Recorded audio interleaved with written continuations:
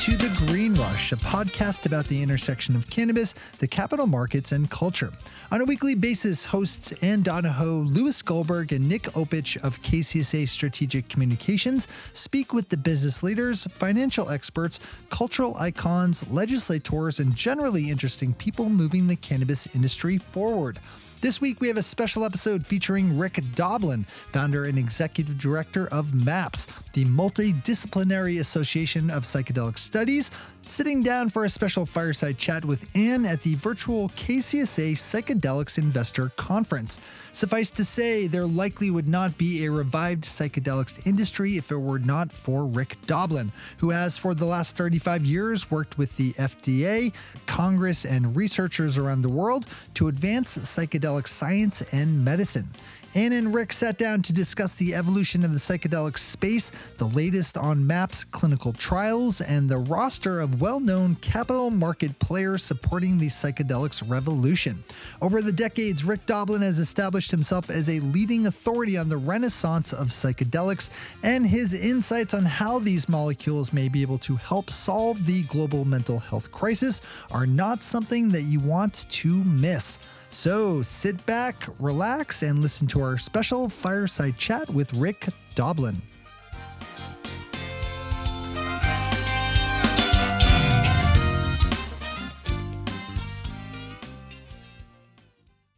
Hey, Rick. Yes, hi, Anna. How are you? Sleepy, but Same here. Well, thanks so much, Jeffrey and Rick. Thank you so much.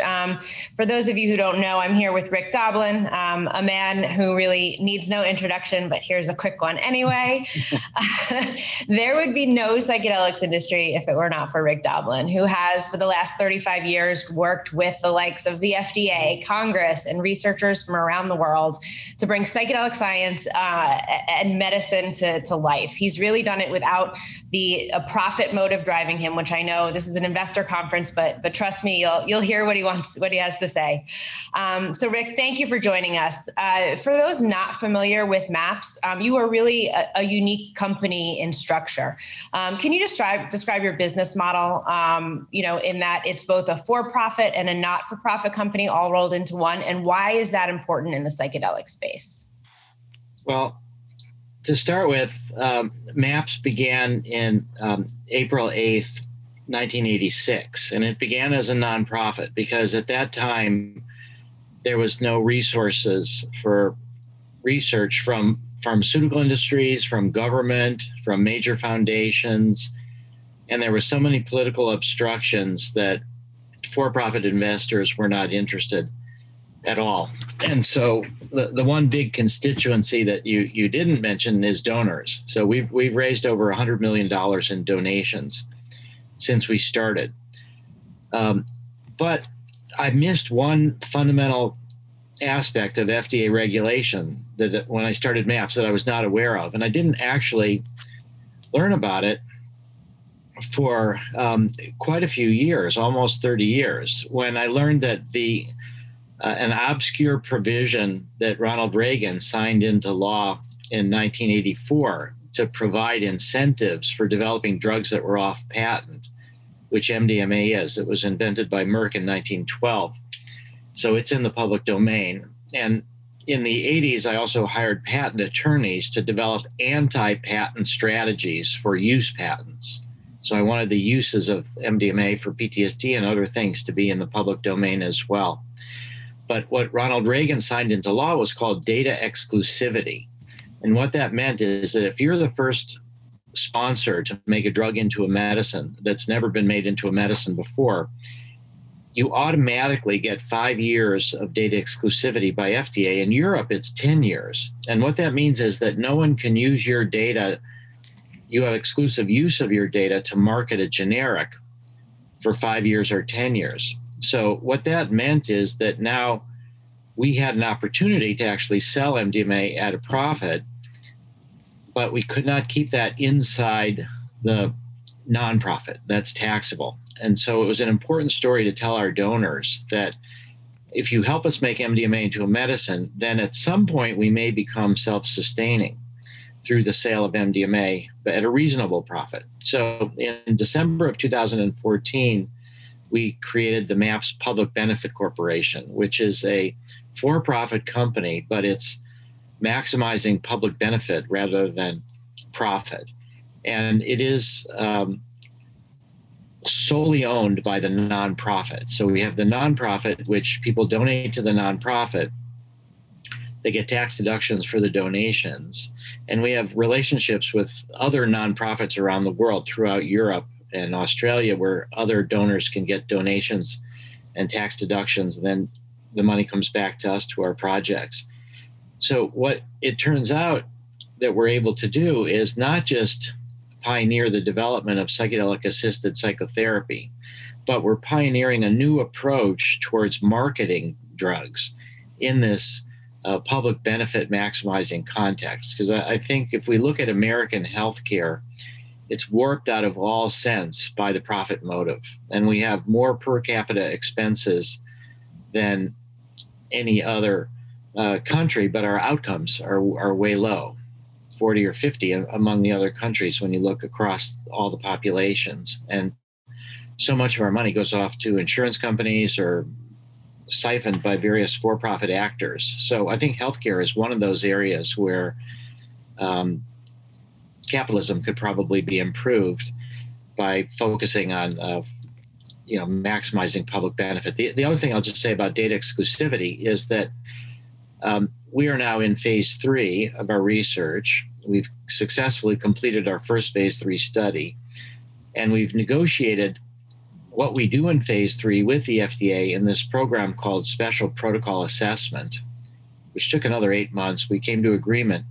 But during that, the FDA indicated that they were going to require us, if we succeed in adults, to do pediatric studies, which was 12 to 17-year-olds with PTSD. If that works, we have to go down to 7 to 11-year-olds. And you get an extra 6 months data exclusivity if you do pediatric studies. And what it does is now we have 5.5 years where a generic manufacturer cannot submit an application to use our data to market a generic. And it takes the FDA at least 6 months or more to review generic applications. So in essence, we will have 6 months data, 6 years, data exclusivity in the US and 10 in Europe. So our business model is based really on that we're initially not in business. It was, $100 million people have donated because they care about psychedelic psychotherapy. And they also care about the implications of psychedelic psychotherapy for changing people's attitudes towards the drug war, which is massive human rights violation, massively counterproductive, doesn't do anything about drug abuse, has always been used to persecute minorities for political ends. The drug war has never been about drug abuse. So we are able to address that as well. You alluded to the phase 3 trials that you guys are in, but I want to back up a little bit. You are working with MDMA as your core drug in development. Why this drug and why PTSD? Those are great questions. So let's just say that I, after I gave up my plan in the 80s to get a clinical psych PhD, because nobody was going to let me in, and that's where I turned to studying the politics, and that's where I ended up getting my master's and PhD from the Kennedy School of Government on the regulation of the medical use of psychedelics. So I was trained to think strategically. So of all the psychedelics, MDMA is the most gentle. It's the easiest to integrate. It's the least different processing of our consciousness than any of the other psychedelics. And it's incredibly profound, the effect, and it has an enormous therapeutic potential. Those are some of the reasons why we chose MDMA. Another reason is that in contrast to some of the other companies working with psilocybin, we have felt that it was very important for us to have protocols where we are able to give MDMA to therapists as part of their training. I think some of the psilocybin people think that it's advantage to have that training in their therapists, but their therapists can go to Jamaica or they can go to the Netherlands, or there's other ways that they can get access to mushrooms. Now more and more cities and some states in America have decriminalized mushrooms as well.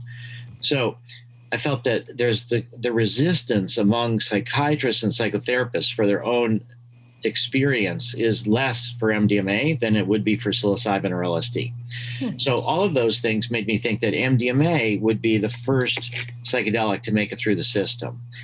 The other reason is that we saw MDMA come into use therapeutically in the middle 70s after all the other drugs had been criminalized, and in the 1970s. It was incredible, the therapeutic potential of MDMA. Around 500,000 doses had been used in therapy settings before it kind of escaped and became ecstasy, and that's what kind of drew the backlash against it. And during that period of time, though, there was a lot of evidence about informal evidence, anecdotal evidence about what it was good for. And it was used for PTSD in this period of legal therapeutic use before it was criminalized by DEA in 1985. Now, initially, there was all sorts of discussions about MDMA neurotoxicity and how it was supposedly one dose, permanent brain damage, major functional consequences. It was vastly exaggerated. It was promoted by the National Institute on Drug Abuse, this kind of narrative. It was during the period of the escalation of the drug war by the Reagans. And it just didn't make sense. But we initially started working with Dr. Charlie Grob on a study with MDMA for cancer patients with anxiety. And we were taking people that only had 1 year or less to live so that the neurotoxicity arguments wouldn't matter, because what we showed is that nobody could really show much damage from MDMA. So the theory became that when you got older, you would show this damage. And so we figured, okay, if we work with cancer patients who are not going to live, the neurotoxicity concerns won't be used against us. And so in 1992 is when we tried to get permission from FDA to do a study with MDMA with cancer patients with anxiety. The FDA did open the door to psychedelic research in a formal way, but they said we had to begin with phase 1 dose response safety studies, the same way that they would regulate drugs from any other kind of drug for any other condition. So Charlie and I went ahead and we did the safety study. And then when we moved to do this project with cancer patients with anxiety, it was near the end of the 90s. And the neurotoxicity scares had gotten even greater. And Charlie had decided that it was too controversial to continue with MDMA. So then he decided to work with psilocybin with cancer patients and anxiety. So that started the whole psilocybin research in patients. I felt, though, that MDMA was terrific for PTSD. I'd done work with a PTSD patient in 1984 and knew that it was great for that. And the neurotoxicity concerns, even though they were getting more widely distributed, you could say more widely promoted, the scientific basis for it was eroding. And so it felt to me like we could go back to PTSD. So that in 1999, we started efforts in Spain to do MDMA for PTSD, which we got approved. And then unfortunately, in 2000, the study started going, and then the Madrid anti-drug was heartbreaking. But in 2000, Dr. Michael Mithoefer and I met for the first time at the world's first ayahuasca conference, which was in San Francisco. Michael was a member of MAPS. He'd studied with Stan Grof in the holotropic breathwork, and that he approached me and said, let's do some sort of offshore clinic somewhere where we could create a psychedelic clinic where people could come and we could educate people that way. And he had just come from Deborah Mash's Ibogaine clinic in St. Kitts, where a friend of his had, or a patient of his, had gone there for Ibogaine for opiate addiction. So I said to Michael, I'm absolutely not interested in that. We have to make change from the heart of the beast, from the inside out, from the FDA. And Michael was an expert in PTSD. And so within minutes, we said, let's abandon the idea of going to an offshore clinic. Let's work with the FDA and work on PTSD. So that's what the genesis of it. But I'll just say very briefly that PTSD changes your brain. You have hyperactive amygdala where your fear is processed. You have reduction of activity in the prefrontal cortex. You don't think as logically. You get triggered too easily. And there's an inability to put a memory into long-term storage. It's like it's already always continually happening or about to happen. So the hippocampus and the amygdala connectivity is not as strong in PTSD patients. And hippocampus is where memories are put into long-term storage. But MDMA does the exact opposite. Vets in our study and other people have said PTSD changed my brain and MDMA changed it back. So MDMA reduces activity in the amygdala, so you're not as fearfully responding to things. It increases activity in the prefrontal cortex, so you think more logically, and it increases connectivity between the hippocampus and the amygdala, so memories can be moved into long-term storage, and it promotes release of oxytocin, which is the hormone of love, connection, nursing mothers, of bonding, and it promotes new neural connections to be built in prosocial areas of the brain, so that you're actually rewiring your brain under MDMA and similarly under psilocybin and other psychedelics. And so MDMA is really ideal for PTSD. And now that we've knocked out the concerns about neurotoxicity, that's been now 16 years since around 2000 that we've been working on gathering the data till the end of 2016 when we had the end of phase 2 meeting with FDA, and then the rest has been phase 3. And so, I know that you're close to releasing some data in the phase 3, from the phase 3 trials. Can you talk a little bit about what the way I'm going to get around this is, can you talk a little bit about what you're hoping to see in phase 3 and maybe what you've seen in phase 2 that gives you confidence? Yeah. So, we did phase 2 studies in Israel, Switzerland, Canada, and the United States. We treated 107 people in those studies. Unlike most PTSD research, we felt that we needed to work with the hardest cases because of all the social stigma against psychedelics, and that we needed to enroll people who had previously attempted suicide. Not only, but those, and that they had to be treatment resistant, meaning they had to fail initially on both pharmacotherapy and psychotherapy, and later we changed that to just failing on pharmacotherapy or psychotherapy. But we had, on average, severe, chronic, treatment-resistant PTSD patients in phase 2. And what we showed is that we're comparing therapy with either inactive MDMA or no MDMA, or inactive placebo completely, or low-dose MDMA, versus therapy with full-dose MDMA.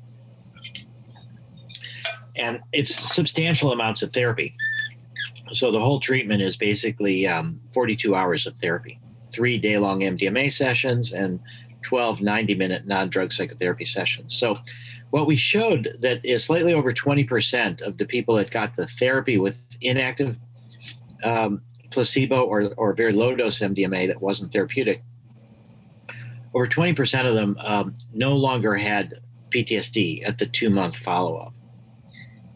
And so we chose the 2-month follow-up after the last experimental session as our primary outcome measure, because we didn't want people to say, oh, it's a psychedelic afterglow and they're on this high and it's going to fade after a few weeks. So 2 months after the last experimental session is a really good amount of time. What we showed when you add MDMA to the therapy, that 56% no longer had PTSD. So it more than doubled the amount. Now, the most important thing, I think, from the point of view of insurance coverage and the point of view of a social benefit and public benefit, is that we did a 1-year follow-up as well. So after the 2-month follow-up, we stopped doing any treatments whatsoever. People can do whatever they want. They can stop treatments, they can start therapy, they can do whatever they want. So we can't say that the 12-month results are just due to the MDMA therapy, because after 2 months they can do whatever or they can do nothing. But what we do show at the 1-year follow-up is that 2/3 no longer have PTSD.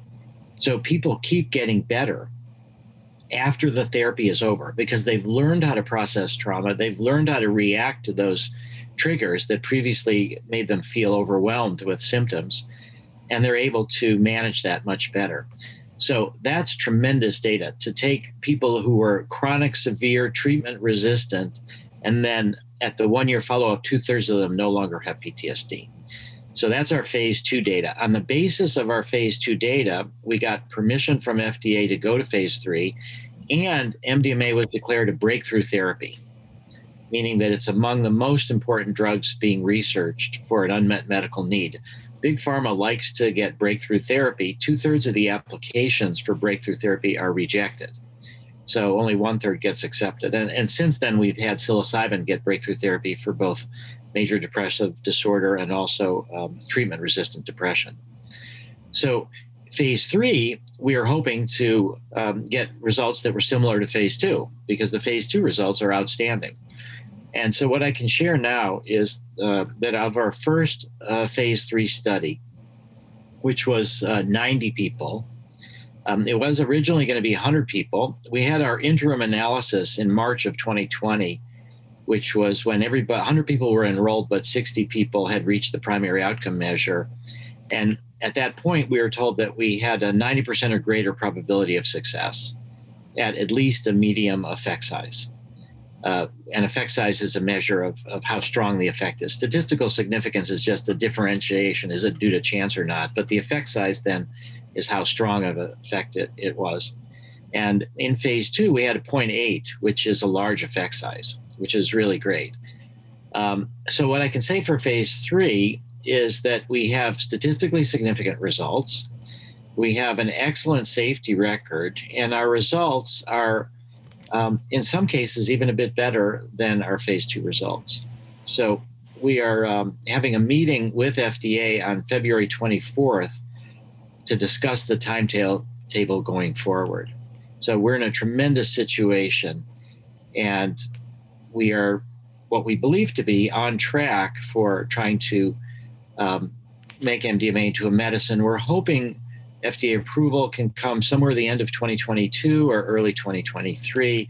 We're also engaged now in a big fundraising effort to bring MDMA phase 3 research to Europe and around the world.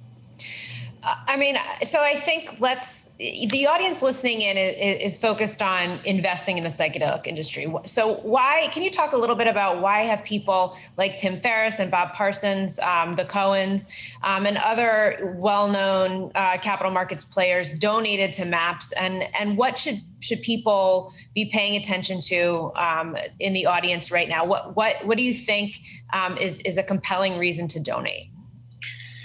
Well, we are what has been called the tip of the spear. So, for example, 2 Fridays ago, we had a meeting with FDA about a protocol that we've actually submitted to give MDMA to therapists as part of their training. We have a protocol for up to 120 people. We've done that for 90 therapists. We want to continue that.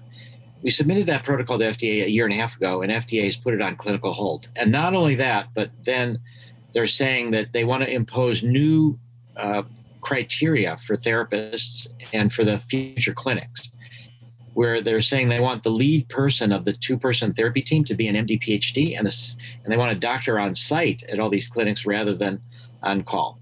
So the reason people should donate is that we've spent over $200,000 on lawyers to argue this out, that we don't think psychedelic clinics of the future require a doctor on site. We don't think that the lead person should be MD PhD. And so we are fighting things out for the entire field. We're creating tremendous public attitude changes. We're also opening the eyes of the regulators in a lot of different ways so that whatever we do benefits the entire field. So people should donate. But I'd say the reasons why some of these others donated, particularly the Cohens and Bob Parsons, is that they cared about veterans with PTSD.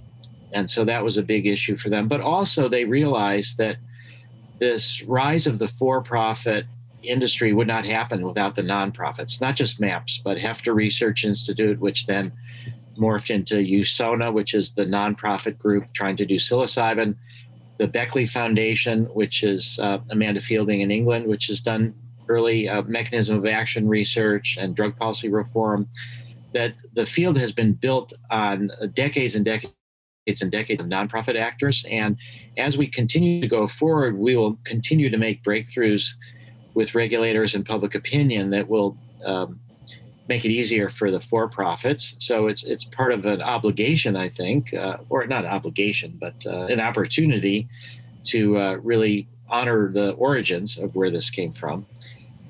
The other part of it is that we have done polling and focus groups and people associated with us about psychedelic medicine. And for-profit pharma is heavily distrusted. as you could imagine. And it's for price gouging, it's for all sorts of different things. So the nonprofits in this space change the perception even of the for-profits, and that there's a lot of people doing this for good, for social good. So I think there's a lot of good reasons for investors, out of opportunity, gratitude, and strategic sense of their own benefit, to support nonprofit psychedelic drug development.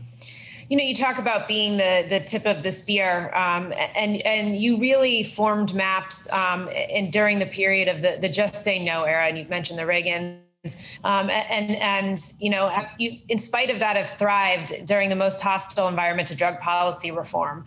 How have you survived and thrived? And then what role does drug reform policy play at MAPS? Well, I would say the only reason we thrived initially was all the people that had illegal psychedelic experiences. and you know, millions and millions and millions of people have had those illegal experiences, and to the most part, they've been beneficial. And so what really helped us was people who felt that the drug war was a violation of human rights, who felt that their own psychedelic experiences were valuable to them, who felt that society was in many ways going off the track, you know, climate change, warfare, the rise of the irrational, totalitarianism. You know, that humanity is not a sure thing 100 years from now. You know, we're really in danger. And so a lot of people who've had the sense that psychedelic experiences, not just, you know, everybody takes psychedelics and automatically the world will be a better place. But if people take psychedelics in proper set and settings with proper preparation and integration, there's a lot of stories about people's lives who have been enriched. And they also become more aware of our connections with other people, our connections with nature. So I'd say it was idealism and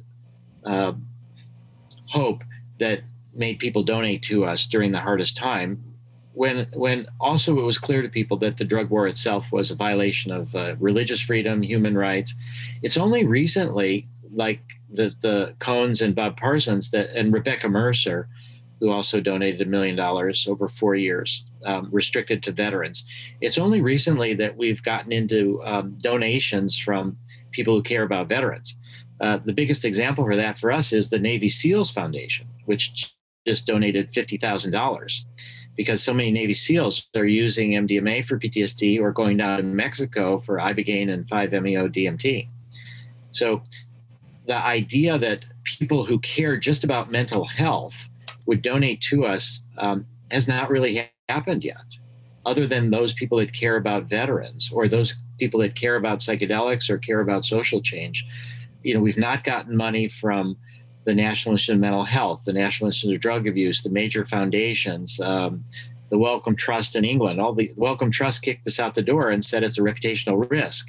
Now, this was over 10 years ago, almost 15 years ago that they said that. So that's why I'm saying that the reputational situation has fundamentally changed now because of the work of the nonprofits and because of the work of drug policy reformers. We see a lot of changing attitudes towards marijuana. So now that marijuana is legal in Canada and a lot of states in the US, and medical marijuana has over 90% support by the American population, that's contributed also to the change in attitudes for psychedelics. And we've also been a big part of that marijuana effort as well.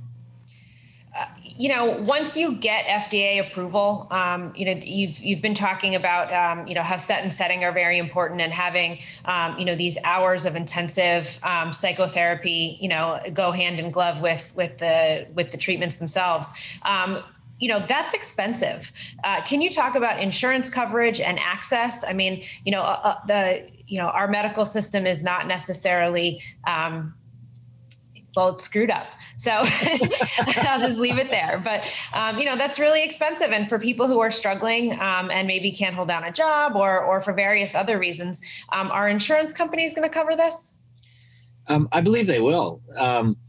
We've had a healthcare economist, Elliot Marseille, has done cost effectiveness studies on our phase 2 data.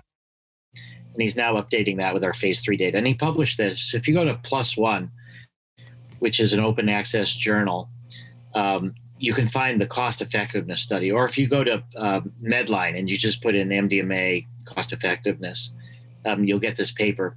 But it's well known that people who have PTSD have higher healthcare utilization.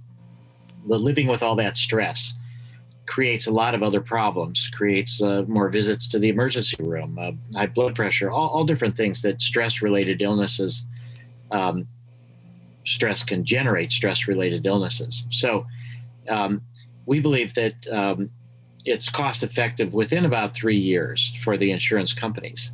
What we're doing now is a long-term follow-up to everybody in phase 2, some of them over 15 years ago, and we're going to look at healthcare utilization, not just the fact at how durable the PTSD symptom relief is, but also what their costs are for their health insurance. So we believe that insurance companies will cover it. Actually, some of the largest health insurance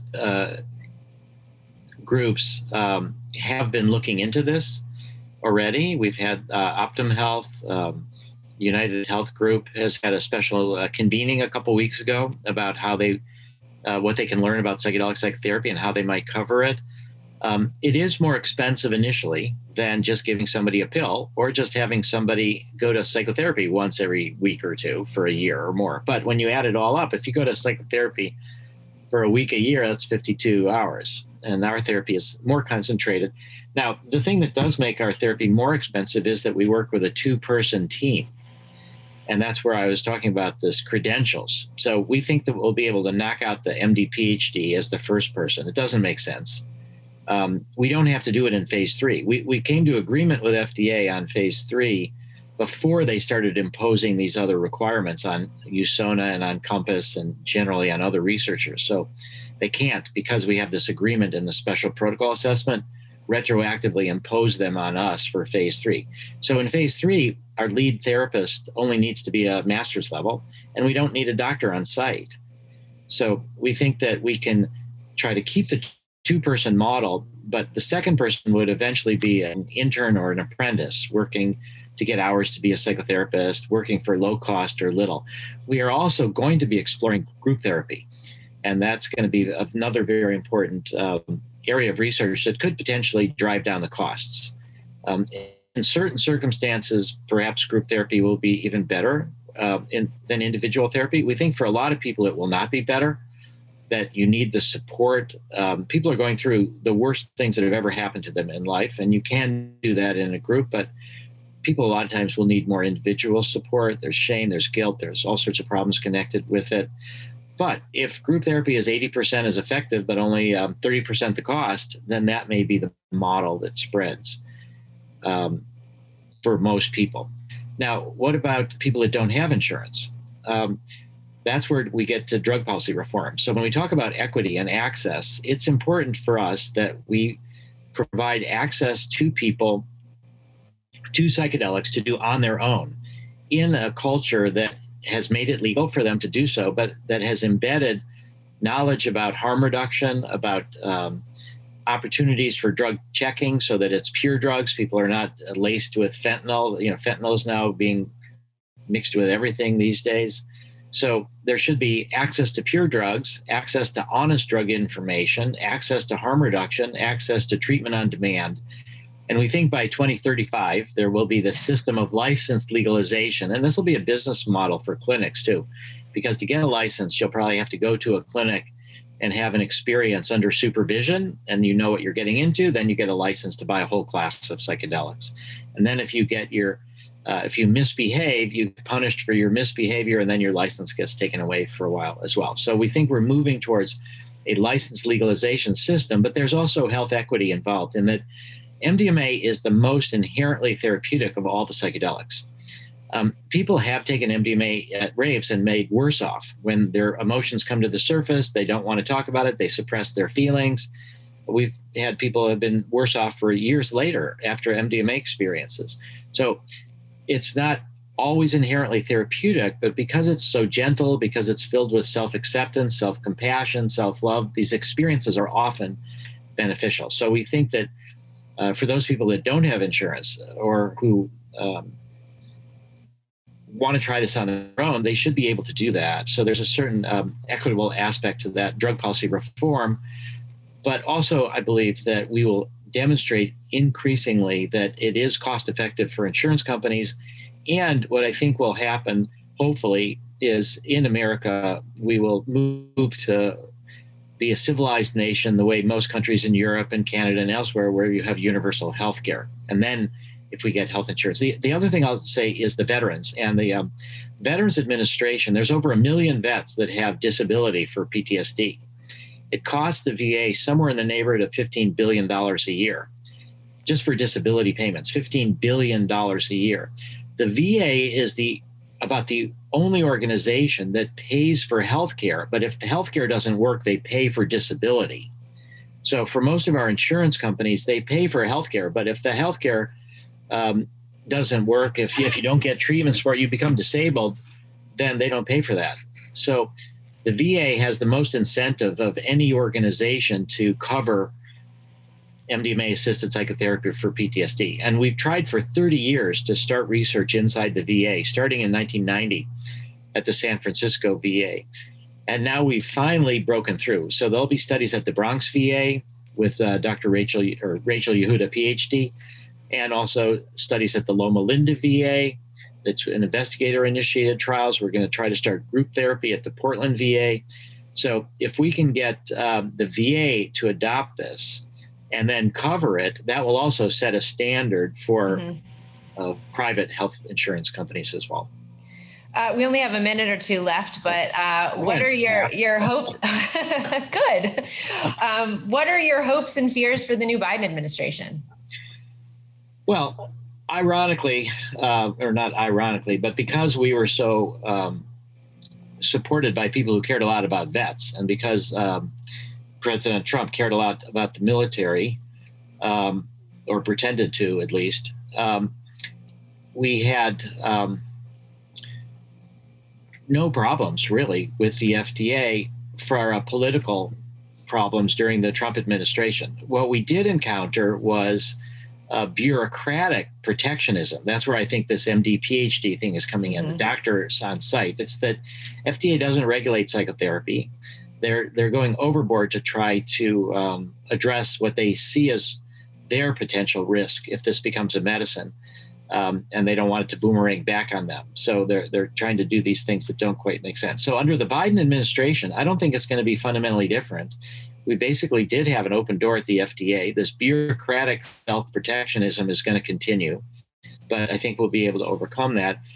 And I think we may actually, under the Biden administration, we believe that science is going to remain more important than politics. Near the end of the Trump administration, Trump tried to politicize the FDA over vaccines and so if the FDA gets politicized in that way, that would be bad for everybody in this whole field of psychedelics and the whole field of medicine. That didn't happen, fortunately, and it's not going to happen under the Biden administration. So I think that we have a general sense that the mass incarceration has been a problem. Biden and Kamala Harris have not been renowned drug policy reformers. In fact, in the other ways, the RAVE Act, which criminalized harm reduction, was Biden's doing. But I think he's acknowledged his mistake. So I think under the Biden administration, we will have the opportunities to really make a scientific case, and the FDA will review things scientifically, and on that basis, psychedelics will become medicines.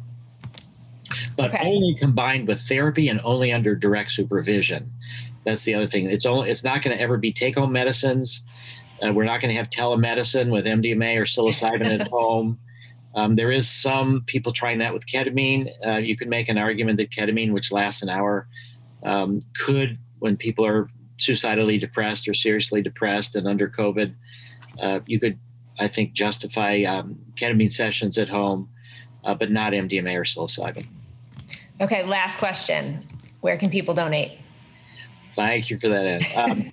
Well, first off, I'm rick@maps.org. So if they want to donate anything over $1,000 or $5,000, just write me an email. But you go to maps.org, and we have a donate page there. We accept stocks, which are now very high. So if people want to donate stocks and get a full tax deduction, we have agreements throughout company of nonprofits throughout many countries in Europe. So go to maps.org and you can donate there, or send me an email at rick@maps.org. Rick, thank you so much, not just for your time today, but for your 35-year career. You are literally the reason why most companies that are in this that are on this panel are here today. So thank you so much. Yeah, and let me just acknowledge Stan Groff. I would not be here without Stan Groff, and he's the real pioneer that has kept this whole field alive. Thanks, Rick. Huge thanks to Rick Doblin from MAPS. In case you didn't know, Rick was actually on our podcast last April. I think it was April 9th. Lewis and I were lucky enough to spend an hour chatting with him. And if this space interests you, it's really worth going back to listen to that. You can check it out on our website, greenrushpodcast.com. For more on MAPS, check out maps.org. Read up, donate if you're so inclined. They're really doing some amazing work. As always, thanks for listening. If you want to chat with us, find us on Twitter at @the_GreenRush, or on Instagram at @thegreenrush_podcast, or feel free to drop us an email at greenrush@kcsa.com. We are always looking for feedback and for guest ideas, and let us know what you think about some of this psychedelics content that we're putting out into the world. And we would love it if you subscribe to us in your favorite podcatcher and give us a review. Thanks for listening. It's one take, Shay. One take.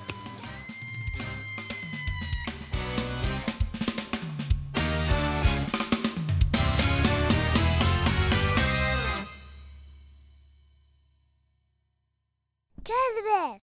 Cannabis!